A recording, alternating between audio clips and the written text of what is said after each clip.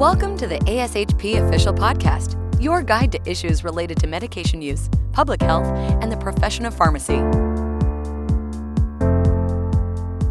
Thank you for joining us for an episode of ASHP's Practice Journeys, Career Pearls for Students.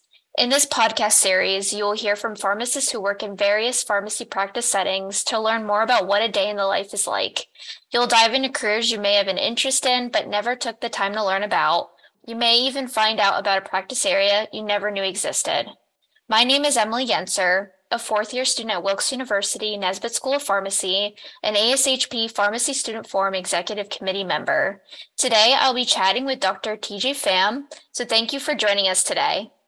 Thank you for having me. To start off, Dr. Pham, can you tell me a little bit about yourself and your current position? Great. Thank you for having me today, Emily. So I graduated from University of Missouri, Kansas City School of Pharmacy in 2016. After graduation, I came down to Joplin, Missouri, in Southwest Missouri, kind of like in the area that we call four-state area, because it's the corner between Missouri, Kansas, Oklahoma, and Arkansas, to become the first pharmacy resident at Freeman Health System Pharmacy PGY1 program. That is like a teaching community hospital. So it was really cool to need to be the very first pharmacy resident. During my residency, I'm kind of drawn into critical care, but not really exactly sure whether I'm going to do a PGY2 or not. One thing led to another. I ended up not pursuing PGY2. After residency, I took a position kind of like in Topeka, Kansas, as a clinical pharmacist. And it's kind of like, I did not really choose critical care, but I think like critical care chose me, to be completely honest, because during my interview, the manager asked me what was my interest, and I told them it's kind of a combination of nutritional support, cardiology, infectious disease, and gastroenterology. And so he looked at me and like, seemed like you're gonna be like one of our critical care pharmacists. So my practice at that point was a combination of critical care pharmacy and and dispensing pharmacy in the main pharmacy. And somehow that is my practice have been ever since I graduated. My current position is at LMA Health. I am the pharmacist on the emergency medicine and critical care team. So I primarily responsible for pharmacy services in the critical care and the step-down unit, as well as the emergency department. So I know you touched a little bit on this, but can you tell me what the typical training requirements would be for a critical care clinical pharmacist position? Absolutely. So for the most part, like you can imagine, critical care pharmacy typically happen in the hospital. So even though PGY1 pharmacy is it's really not requirement, but most hospital they're gonna prefer candidate to have a PGY1 train, because those pharmacists tend to have, they tend to succeed in that environment better than one without PGY1 train. They should adapt to the scenario faster. PGY2 become more and more popular, especially for one that want to assume the position of become clinical pharmacy specialist, especially at the academic medical center. I was lucky because my position is at a community hospital pharmacy, and I didn't need to do a PGY2 for that, and I managed to be successful in my current setting.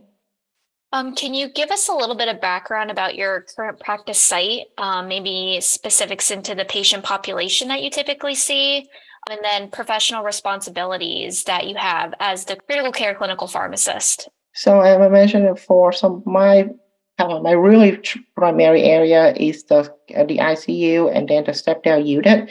So my setting is a community hospital. So if you guys ever on rotation, you guys will see like the academic medical centers. They have several different ICU, medical ICU, cardiac ICU, transplant ICU. Within the community hospital, most of them will be like a combination. So I just have one ICU that is a combination of that I will have medical patient with respiratory failures or septic shock or cardiac in ICU with patient in cardiogenic shock, AMI, or post-op patient in critical care condition. And so that's typically the patient population that I will have. I also responsible for the step down unit, so that will include, immediate in the intermediate care phase for the ICU patient, and as you know, it is really unique to community hospital that even though I am an ICU pharmacist, I am still very much involved with the discharge planning, especially in the step down unit to make kind of like a full cycle of transition of care. Can you describe what your typical workday looks like for you? So my work days tend to be when I arrive in the hospital, we typically have like a treatment team meeting at about 9:30, so that when my treatment, my team is including the hospitalist, the intensivist, the palliative care team, nutrition, dietitian, respiratory therapy, and nursing, and case manager, social work. We're gonna sit down and discuss about on the patient and kind of figure out the plan of the day to move the patient to the next step. So before that 9:30 meeting, I tend to review all the patient to get myself ready for the meeting. The meeting usually lasts for like about an hour.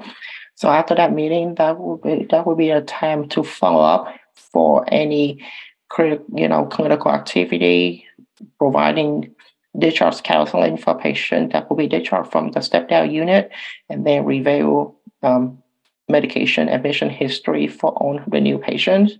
In the afternoon, I usually reserve that time frame beside clinical activity to follow up on all the duty that I have on various committee. I am a member of the section advisory group for small and rural hospital for ASHP. So once a month, I can have a conference calls on that. I also on several other committee within the hospital. So the antimicrobial stewardship, the resident advisory committee.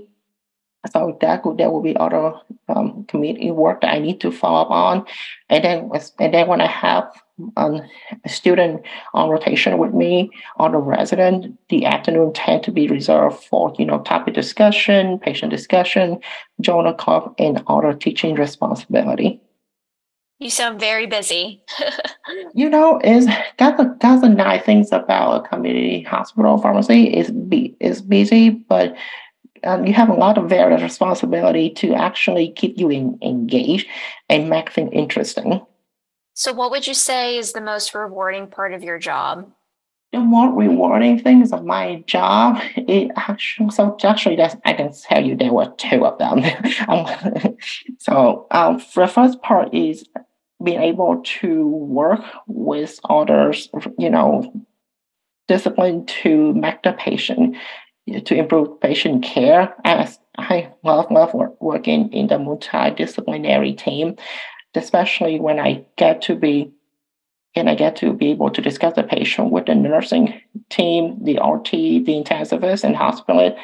So patient, for critically ill patient, figure out, all right, so today's what the plan that we want to do today. So, how we're going to manage this patient sedation, this patient medication regimen, how do we plan, the antibiotics, and how we plan ahead for discharge planning. And then I love the fact that the providers and the nursing team, the RT team, they seek out the pharmacist or any member of the pharmacy team to have taking care of the patient, and they value the input of the pharmacist. The other part that I love about it is that I get to teach, all the learners, whether they're pharmacy student or pharmacy resident. A lot of time, I think that, especially pharmacy student, they did not realize how much impact they can make as in the community hospital, being able to work that closely with the provider to improve care for the patient. And it's just that I'm be able to inspire the student or the resident to actually to let them see how they can take what they learn on my rotation and use it for their future career. What are some unique challenges that are presented to you in your job? So I think probably one of the challenges that we have would be probably find a new way to push the profession forward. Like I'm trying to be involved as much as I can, but sometimes you will still, especially with some provider, that they not as they currently they're not really used to pharmacy involvement. They might get a little bit pushback. So you just have to keep pushing your cover. You just keep to convince them and make sure to prove the value of you on the treatment team. And the other bigger challenge, I don't know if this is unique just to the ICU pharmacy or just pharmacy in general, is drug shortage. Quite honestly, in the ICU, drug shortage is like a never-ending story. Every single day that I walk into the job, I'm gonna have at least probably 10 drug shortage, and some of them will be critical to the ICU that I had to manage and be creative with my solution, with my pharmacotherapy. With, sometimes the drug shortage actually turned into like a journey that I discovered and learned something new along the way.